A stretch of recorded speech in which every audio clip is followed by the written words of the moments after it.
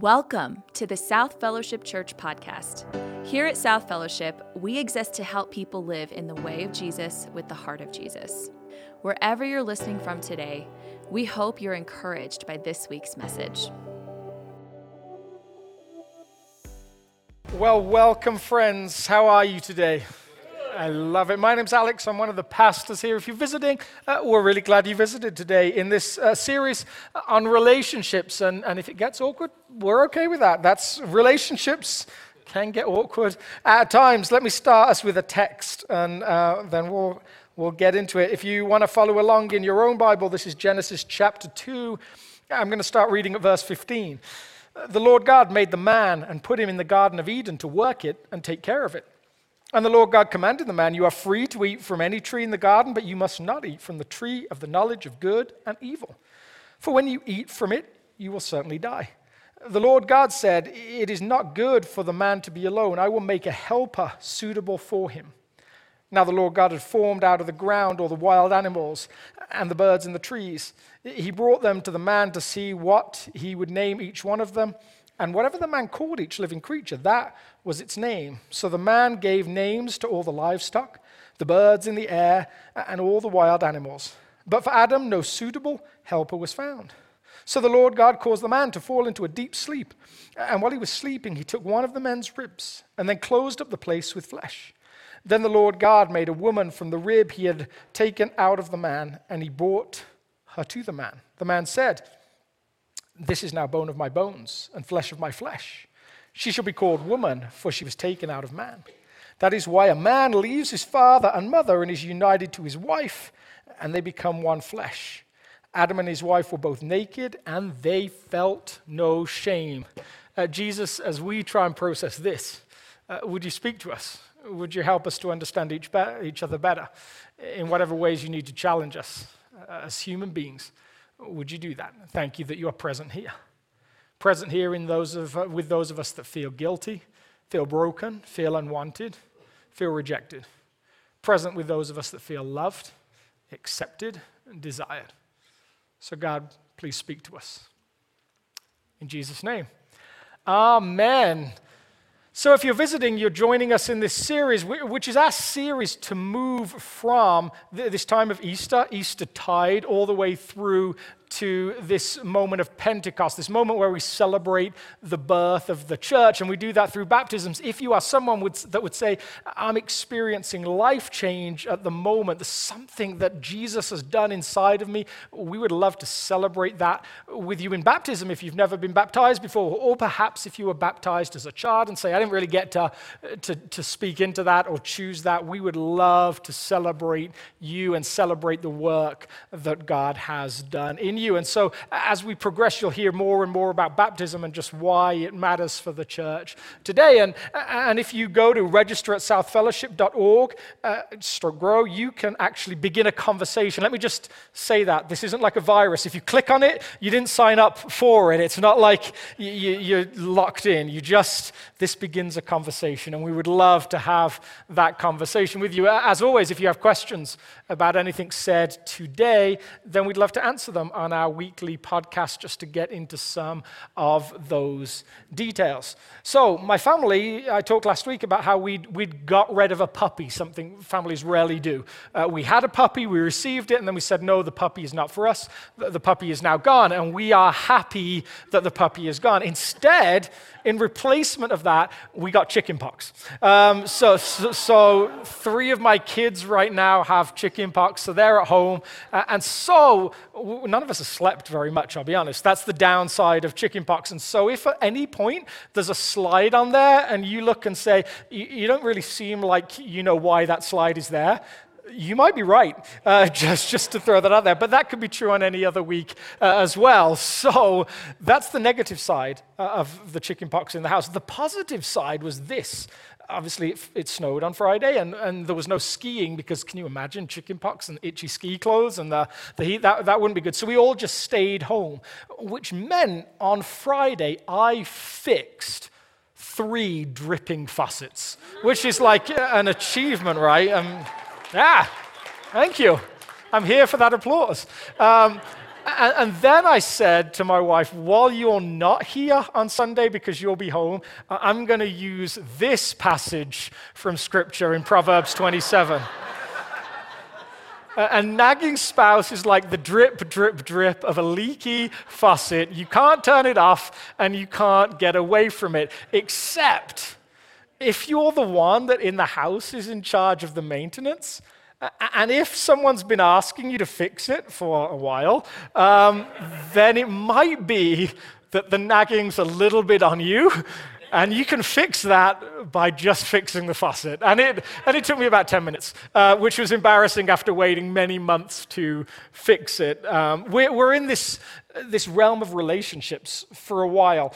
And the reason we're doing that is because, as we said last week, relationships are hard work. So let's work hard at our relationships. They require it. They're not easy. And if you're someone that would say, well, I'm not married, I'm not in a relationship right now, well, 98, 99% of people who aren't hope to be one day, and you need to know now that they're hard. If you've been in a relationship and you're not now, perhaps you've been through a divorce, perhaps you've been a widower or become widowed, well, you know that relationships are hard. And so you know that as a community we need to talk about this. And so even if you feel like you're kind of not in that zone right now and perhaps don't want to be again, we know you're cheering us on as couples that are wrestling with relationships. And if you're in a relationship right now, well, I don't need to tell you that relationships are hard because they involve two people coming together, and that is always complicated. Right now, of the many people that will spend some of the $50 billion that we as a nation spend on weddings each year, about 40 to 46% of them, depending on the demographic, will end in divorce. Of those big celebratory moments, about almost half of them will say, no, this didn't work out for us. And perhaps that shouldn't surprise us because really any relationship, but especially a relationship of marriage, is a collision of me, of a me, and a you. It's a collision of two people who have their own identity, their own sense of self, that bring all of their own baggage, bring all of their own history, and the two kind of try and meet in the middle. The writer Martin Buber talks about this pair, this I and thou. There's me, there's what I want, and there's you, and there's what you want. And any time those interact, that's a challenge, that's difficult. But when they interact constantly in a confined space, as many marriages find themselves, well, the interaction can become more intense. It's interesting, Jesus said in Mark chapter 12 that we as followers of his were called to love your neighbor as yourself, or love our neighbors as ourselves. Neighbor is a proximity term. It's about closeness. It's not about any particular ethnic background, any social background. It's simply the person that is close to you. And isn't it interesting, or perhaps sad, that the person we often struggle to interact with the most is the person who is closest to us, that shares not only a house with us, not only a bedroom with us, but even a bed with us. That kind of relationship can at times become the hardest relationship of all. So this is what we get to wrestle with as a community. Coco Chanel said, it's probably just by chance that I'm alone. It would be very hard for a man to live with me unless he's terribly strong. And if he's stronger than I, well, I'm the one that cannot live with him. It just shows some of the tension in male-female relationships, right? How do we manage that? So I wrote this blurb, just so I'd remember it after not sleeping at all. Human beings are a strange mixture of competition and collaboration. We're able to collaborate with not only close family or friends, but also with complete strangers. We are also driven by a myriad of personal instincts and desires that can make us decidedly selfish creatures towards those closest to us. We are unique as a species in our ability to collaborate with people we don't know. You can drop into a new relationship and find commonality, and that is rare. And yet we can also be selfish towards those closest to us in ways that is almost unique out of any species. That's the interesting mix that we are as human beings. Last week we began here Matthew chapter 19, verse 1 to 3. When Jesus had finished saying these things, he left Galilee and went into the region of Judea to the other side of the Jordan. Large crowds followed him, and he healed them there. Some Pharisees, some religious leaders, came to him to test him. They asked, "Is it lawful for a man to divorce his wife for any and every reason?" Jesus replied, "Haven't you read that at the beginning the Creator made them male and female?" The story we just read. And said, "For this reason, a man will leave his father and mother and be united to his wife, and the two will become one flesh. So they are no longer two, but one flesh. Therefore, what God has joined together, let no one separate." Jesus talks about the collision of a me and a you, an I and a thou, and says these two come together, and it's supposed to stay that way when it's centered around marriage. Now, important caveat in any relationship series, none of this is supposed to be about guilt. It might be that there's a part of your story that you say, that's really painful.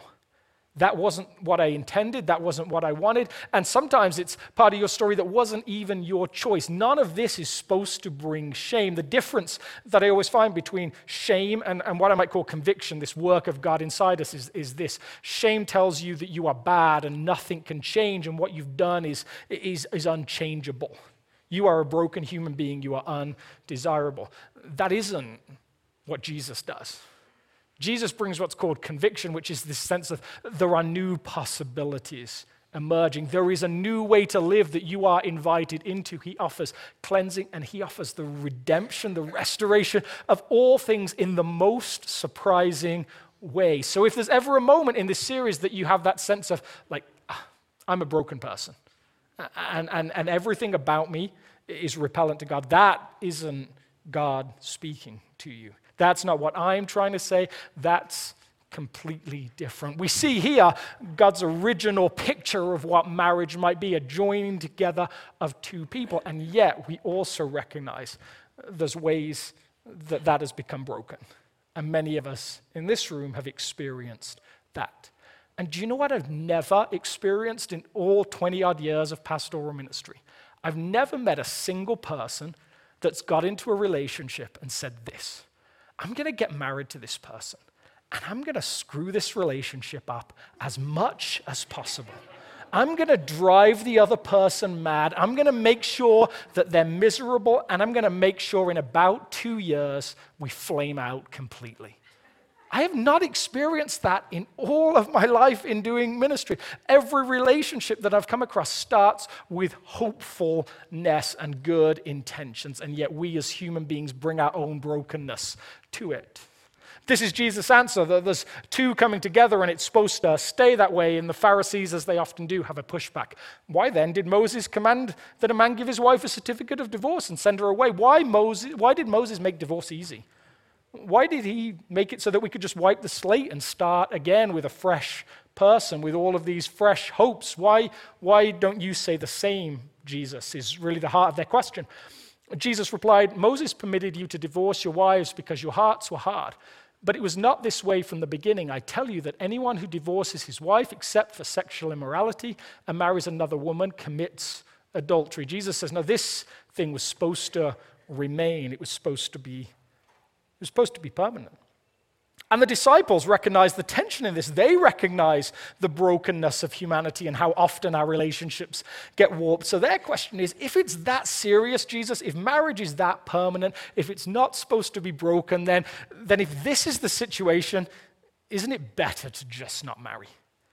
And their reaction or their expectation must have been that Jesus would say, as almost every Jewish person would of the time, well, no, of course it's better to marry. Everyone gets married. No one doesn't get married. And Jesus, as he often does, gives a different reply. Not everyone can accept this word, but only those to whom it has been given. And I've given you the next verses in the Message version. Not everyone is mature enough to live a married life. It requires a certain aptitude and grace. Marriage isn't for everyone. Some from birth seemingly never give marriage a thought. Others never get asked or accepted. And some decide not to get married for kingdom reasons. But if you're capable of growing into the largeness of marriage, do it. So a couple of things that we might pick out there. There's a whole bunch of reasons why marriage might not be on the cards. And then there's this recognition, but if you do, it requires that you grow into it. Even Jesus says it's going to take work to make this kind of relationship coexist. And his follower Paul says the same thing. I would like you to be free from concern. This is 1 Corinthians 7. An unmarried man is concerned about the Lord's affairs, how he can please the Lord, but a married man is concerned about the affairs of this world, how he can please his wife, how he can fix dripping faucets, and his interests are divided. I'm saying this for your own good, not to restrict you, but that you may live in a right way in undivided devotion to the Lord. Both Jesus and Paul say there is the option for singleness. You can choose it. And there is the option to get married, and you can choose that as well. And both will come with joys, and both will come with challenges. Fascinatingly to me, Jesus here seems to speak out against two different things that seem very different to each other. Jesus speaks out against casual sex and casual marriage. He says you can't just do whatever you want with whoever you want and be a healthy, whole human being. But also, don't just jump into marriage without thinking about it, without processing. You've got to do it and consider it, because this journey is not an easy journey. In the Common Book of Prayer of the Church of England, it says, marriage is not to be enterprised nor taken in hand unadvisedly, lightly, or wantonly to satisfy men's carnal lusts and appetites like brute beasts that have no understanding, but reverently, discreetly, advisedly, soberly, and in the fear of God, duly considering the causes for which matrimony was ordained. We just don't write this way anymore. This is like serious language that they're bringing here. There's a seriousness, it seems, to marriage that both Paul and Jesus emphasize. Think about it, consider it. So here's my question. If we have followed with Jesus and Paul, and we've said, I'm not made for singleness. I can't see a pathway to your kind of singleness, Jesus, which he presents as has been synonymous with celibacy and abstinence. Never says it's just a casual thing that you can just do whatever you want. But if I've said, no, I can't stay single, I want to get married, isn't this the follow-up question? How do I find the one?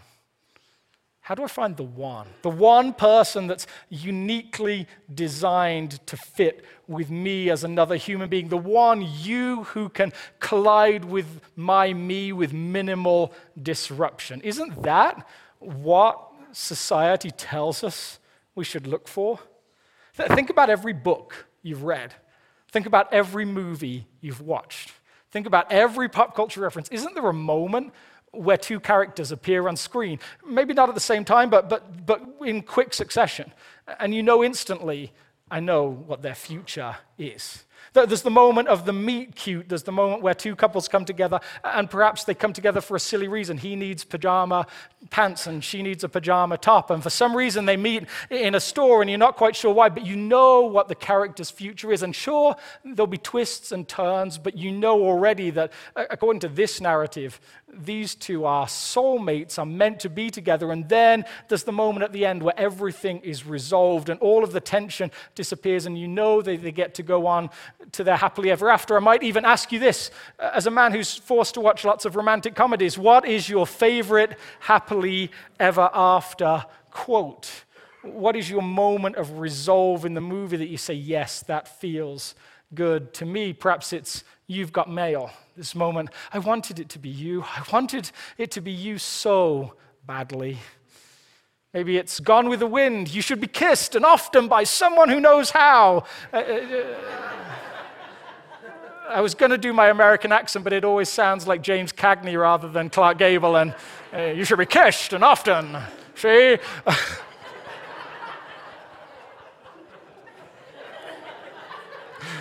Oh, man. Descending into madness. I have every accent of the world in my disposal, but not American, apparently. Notting Hill, I'm just a girl standing in front of a boy, asking him to love her. Pride and Prejudice, you have bewitched me, body and soul, and I love you, and I never wish to be parted from you from this day on. Perhaps not in the original novel, but at least a good adaptation of the heartbeat of the text. And then how about this one? Jerry Maguire, you complete me. You complete me. These are pictures in pop culture. They give us some sense of what it is to meet this one, this soulmate that will come and they will provide everything. But is that a biblical idea, I guess, is my question for us. Maybe the closest the Bible gets to describing something like this is Song of Songs chapter 3. I found the one my heart loves. I held him and would not let him go until I had brought him to my mother's house, to the room of the one who conceived me. That's maybe as close as it gets. But when we say, God, provide me with someone that's going to give me everything I need, I guess is the language, he's going to be the perfect fit for me, what exactly are we asking for? And is it realistic? Or is it real? Or is it even what God intends for us? In actual fact, when the Bible talks about marriage as a whole, the biblical writers give this realistic picture of marriage. They almost never sugarcoat it. In the first 11 chapters of Genesis, the passages that you might describe as stories that explain our stories, marriage actually at times gets rather a bad rep. In Genesis chapter 4, we read already, Lamech married two women. The first time someone marries two people, one named Adar and the other named Zillah. We kind of probably gloss over that text, but if you look at the Hebrew language, it might be translated like this. Lamech married two women, one named Ornament and the other named Shadow. The commentary that goes alongside it says that he picked one for her beauty, and she was the one that he put on public display, took out to all of the social gatherings, and he had another wife who was just there to have children with, and she was removed to the background, was kept in the shadows. And already 4 chapters in, we see ways that relationships, the interaction between men and women can be pretty broken.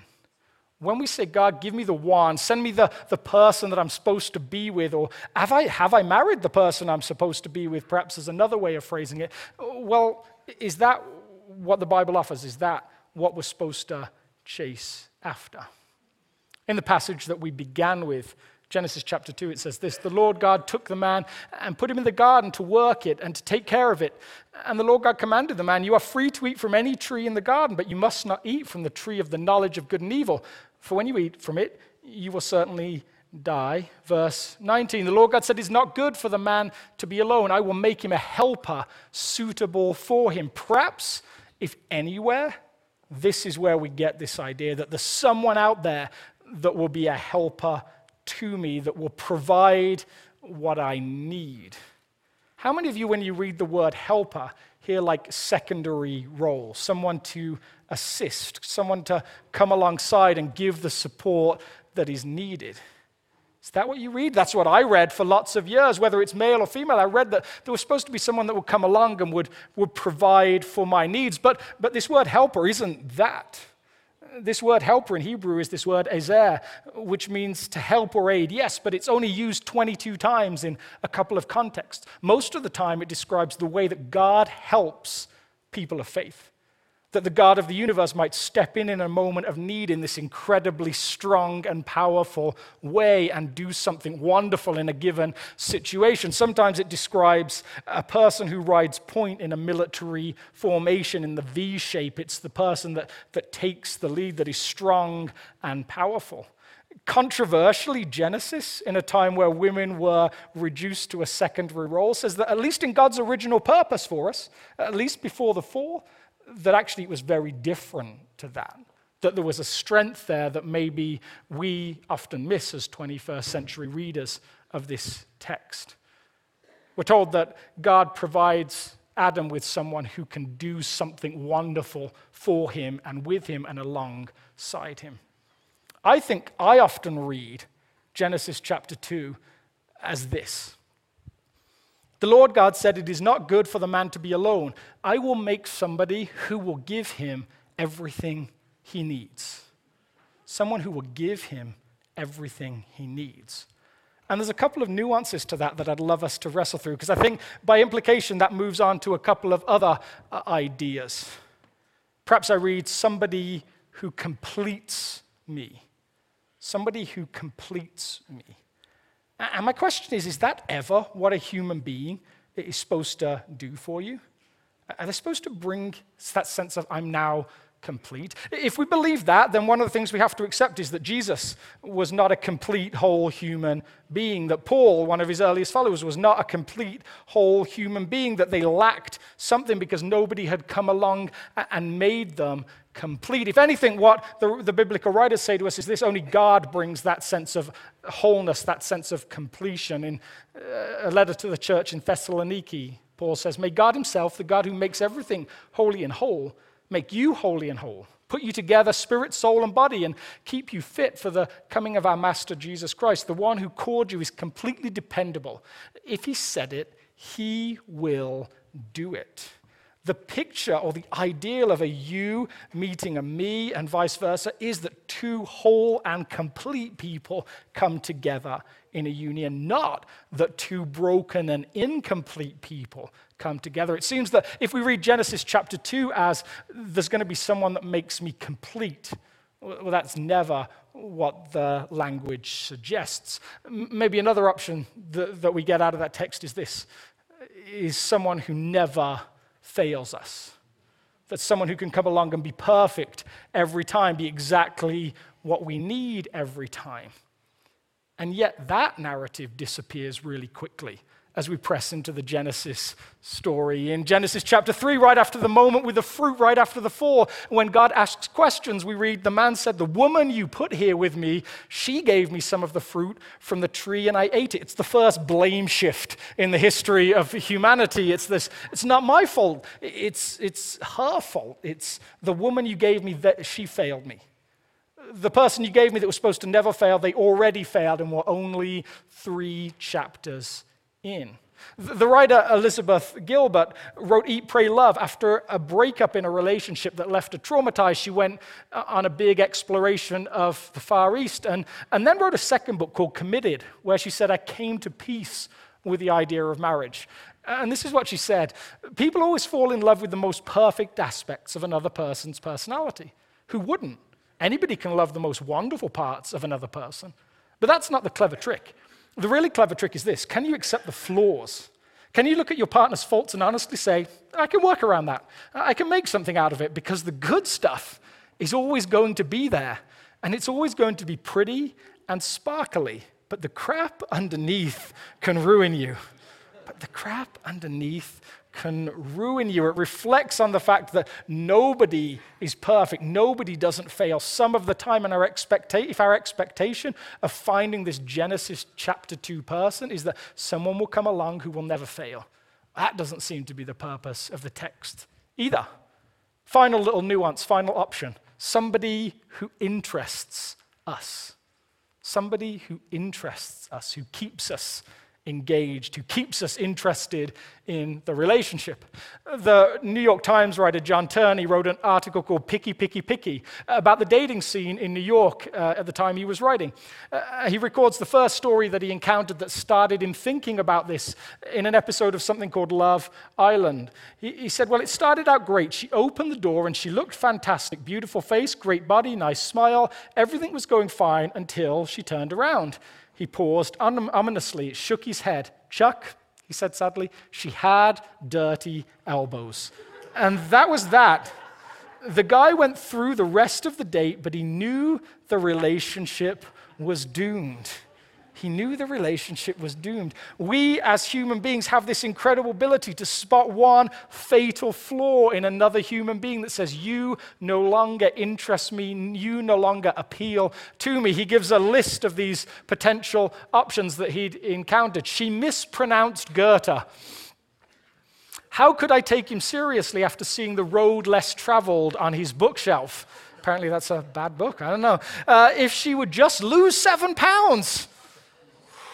Ooh, there's a little groan there. "Sure, he's a partner, but it's not in a big firm, and he wears those short black socks." There's like the fatal flaw in a person that says, "No, you no longer interest me for whatever reason." He records that he recognized this in himself. "During my years living alone, I always knew that my own requirements in a woman were perfectly reasonable. All I wanted was a nice novelist/astronaut with a background in fashion modeling." There's this picture that somewhere out there, there's someone who engages every aspect of our interest, and that That's what marriage is supposed to be.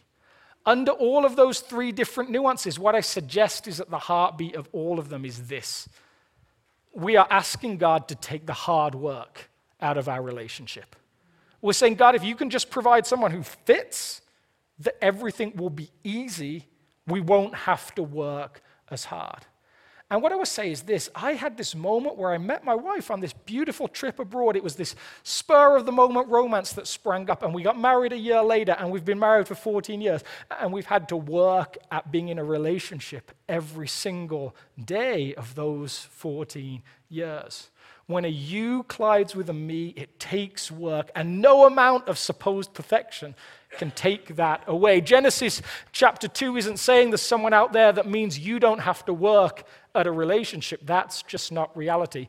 The theologian Stanley Hauerau says this: destructive to marriage is the self-fulfillment ethic that assumes marriage and the family are primarily institutions of personal fulfillment, necessary for us to become whole and happy. The assumption is that there's someone just right for us to marry, and that if we look closely enough, we will find the right person. The moral assumption overlooks a crucial aspect to marriage. It fails to appreciate the fact that we always marry the wrong person. We never know whom we marry. We just think we do. Or even if we first marry the right person, just give it a while and he or she will change. For marriage being the enormous thing it is means we are not the same person after we have entered it. One of the things I love to do when introducing Laura to people that she doesn't know or to speaking for a church for the first time is let people know she's been married to 5 different people. All of them happen to be me, but she has had to adapt to who I have become. The first person she met was just sweet and innocent and loved tea and worked on a golf course and never had any worries at all. And then that person transformed and became someone who still worked on the same golf course but earned almost no money and lived in a house with no possessions and stressed about what it was to provide for a new wife. Then she had to adapt to the next iteration of me, this person that became a father for the first time and knew for the first time the weight of loving somebody more than he loved himself. And then she had to deal with the next iteration, which was me as a youth pastor going on great adventures with kids and traveling a lot and being fairly carefree, and then the me that became a lead pastor and realized for the first time what real work was and that life was hard and that I was tired and she was tired and we would be for the next fair few years. She had to accept the fact that, like Emily Dickinson says, I was out with lanterns looking for myself. I probably didn't really know who I was, and how could she if I didn't? There's this idea that we believe that God could make someone who's perfect for each one of us, and yet the question might be, which one of you, which iteration of you is he or she perfect for? Because if you're like me, you know that you've changed, you've grown, sometimes you've become worse in different aspects too. Just like me, there's this process, this growing that continues. Relationships are hard work. And so we have to work hard at our relationships, and there's nothing that can pull us away from that, nothing that can rescue us from that. If I were to give you my own translation of Genesis chapter 2, it wouldn't be that there was someone out there that would give me everything I ever need. What it would be this. The Lord God said, "It is not good for the man to be alone. I will make somebody to grow alongside him." I will make somebody to grow alongside him. There's an organicness to that, right? There's a companionship to that. In actual fact, I would say at the heartbeat of Genesis chapter 2, and the heartbeat to our longing for this one that will come and join us in this journey of life is this idea of companionship. Central to the idea of the Genesis story is this word, companionship. It's this possibility that 2 selfish human beings that really live you versus me. And I would suggest that's really at the heartbeat of all of us, this I concept, this I want what I want. I should get what I want to get. There's this idea that we might move from you versus me to you for me and me for you, this sacrificial idea. And even beyond that, that we might move to you and me together, this relationship that is really at its heart, that companionship thing. I love it when I find authors that have a quote that I disagree with completely, and then I find another quote that I agree with a lot for whatever reason. And Friedrich Nietzsche has a load of stuff that I don't agree with, but I did agree with this. It's not a lack of love, but a lack of friendship that makes unhappy marriages.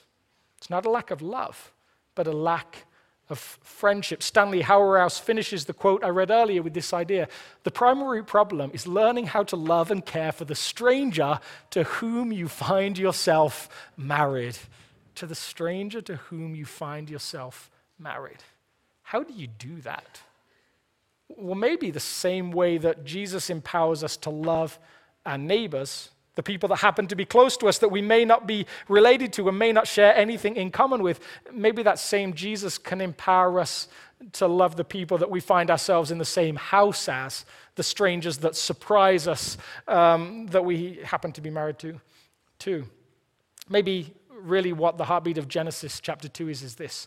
It's somebody to grow alongside in the same direction. In Ecclesiastes chapter 4, there's this beautiful picture that the writer gives of the benefits of a relationship, of one becoming two. He says this, two are better than one because they have a good return for their labor. If either of them falls down, one can help the other up. But pity anyone who falls and has no one to help them up. Though one may be overpowered, two can defend themselves. And then just seems he changes and starts talking about three instead of two. A cord of 3 strands is not quickly broken. This is read at almost every wedding. I read it at almost every wedding that I do, and it's this picture of bringing Jesus into a relationship with you. Perhaps I might adapt this and say that it's really you and me together with God. That is the heartbeat of the Genesis 2 relationship that we're given. There is no one, it seems. There's never this presentation that there's someone who can give you everything that you think that you need, however hard you pray and however much you dream. It seems actually the hard truth of Scripture is this: the one is the one you choose to choose. And perhaps even something more. The one is the one you choose to choose who chooses you too. That's what it seems to suggest. In the book Captain Corelli's Mandolin, the father's advice to his daughter is this: love is a temporary madness. It erupts like volcanoes and then subsides. And when it subsides, you have to make a decision. You have to work out whether the roots have so intertwined together that it's inconceivable that you should ever part. Because this is what love is. Love is not breathlessness. It's not excitement. It's not the promulgation of eternal passion. That's just being in love, which any fool can do. Love itself is what is left over when being in love has burned away, and this is both an art and a fortunate accident. Those that truly love have roots that grow towards each other underground, and when all the pretty blossoms have fallen from their branches, they find that they are one tree and not two. They are one tree and not two. Isn't it beautiful that the Genesis idea that God presents is that two will become one? The idea of marriage is that that happens instantly. But I wonder if it's not instantly and over a long period of time. There's this ceremony when two people come together and they make promises to each other. And that's a good thing, a wonderful thing. But you might suggest this, that is no better preparation for married life than a driving test is for life on the open road. We know from experience that there's passing a test and learning to drive, and I wonder if a wedding and marriage are not the same thing. Those that truly love have roots that grow towards each other underground, and when all the pretty blossoms have fallen from their branches, they find that they are one tree and not two.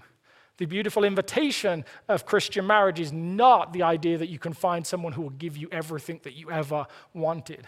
It's that you might find someone who's willing to grow with you, to change with you, and that two might become one. Let's pray.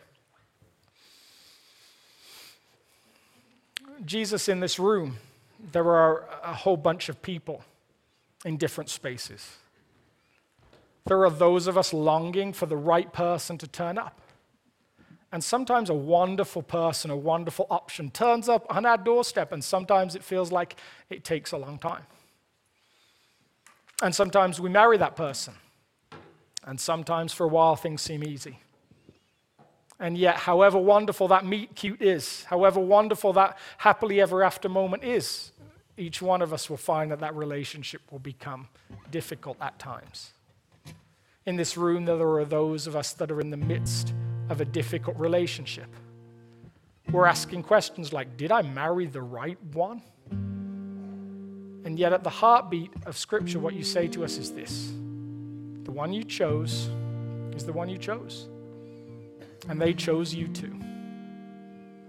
Your invitation to us is to not give up on that person, but to continue to grow together towards you. In this room, there are those that have found a person that's become a soulmate, whose roots intertwined to such a degree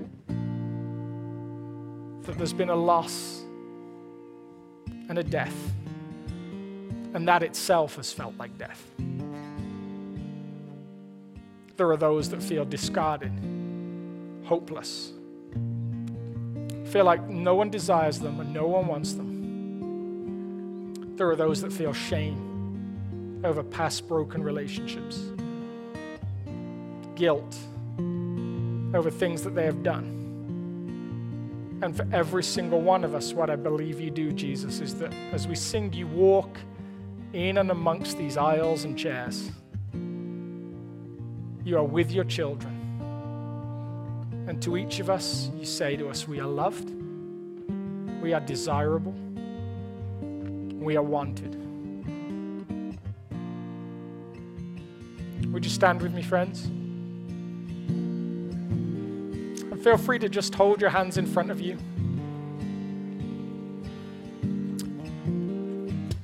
And we're going to come towards God just as me. There's no you in this moment, just me. Because I need this Jesus to make me complete.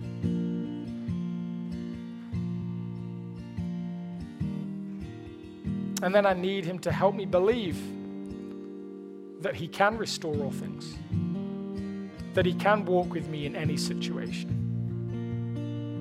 that he is present, and that I am loved. And so Aaron and Chris are going to sing. And if you'd love someone to pray with you, I'll be down the front. A couple of other prayers will be down the front. If you are wrestling with shame, wrestling with hopelessness, wrestling with guilt, wrestling with a sense that you aren't loved, any of the things we've talked about, and you'd like someone to pray with you, that option is there. God, would you speak to your people? Remind us who we are. Amen. If God is working in your life through this ministry, join us by partnering with us. You can give online at southfellowship.org/give. And thanks for listening. We hope you have a great rest of your day.